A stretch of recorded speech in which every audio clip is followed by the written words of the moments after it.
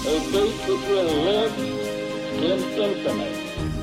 We hold these truths to be self-evident. That all men are created equal. War has at all times called for the fortitude of women. I regard myself as a soldier, though a soldier of peace.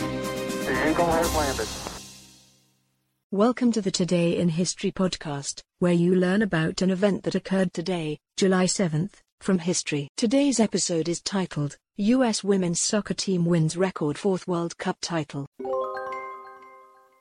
On July 7, 2019, after a dominating tournament showing, the U.S. women's national team brings home a record fourth FIFA World Cup title, its second in a row. Held in host country France, the 2-0 final saw the United States facing the Netherlands, with the first goal scored in the match's 61st minute.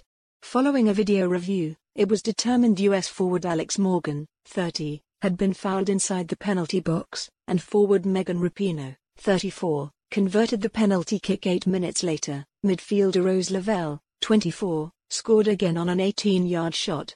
Both Rapinoe and Lavelle had suffered hamstring injuries earlier in the tournament but were cleared to play.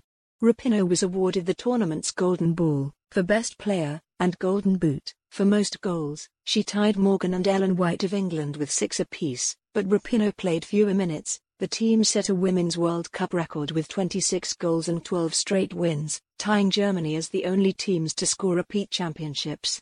With 4 World Cup wins, in 1991, 1999, 2015 and 2019, the US is the only team to have won more than 2 titles. No country other than Germany has won more than 1 title.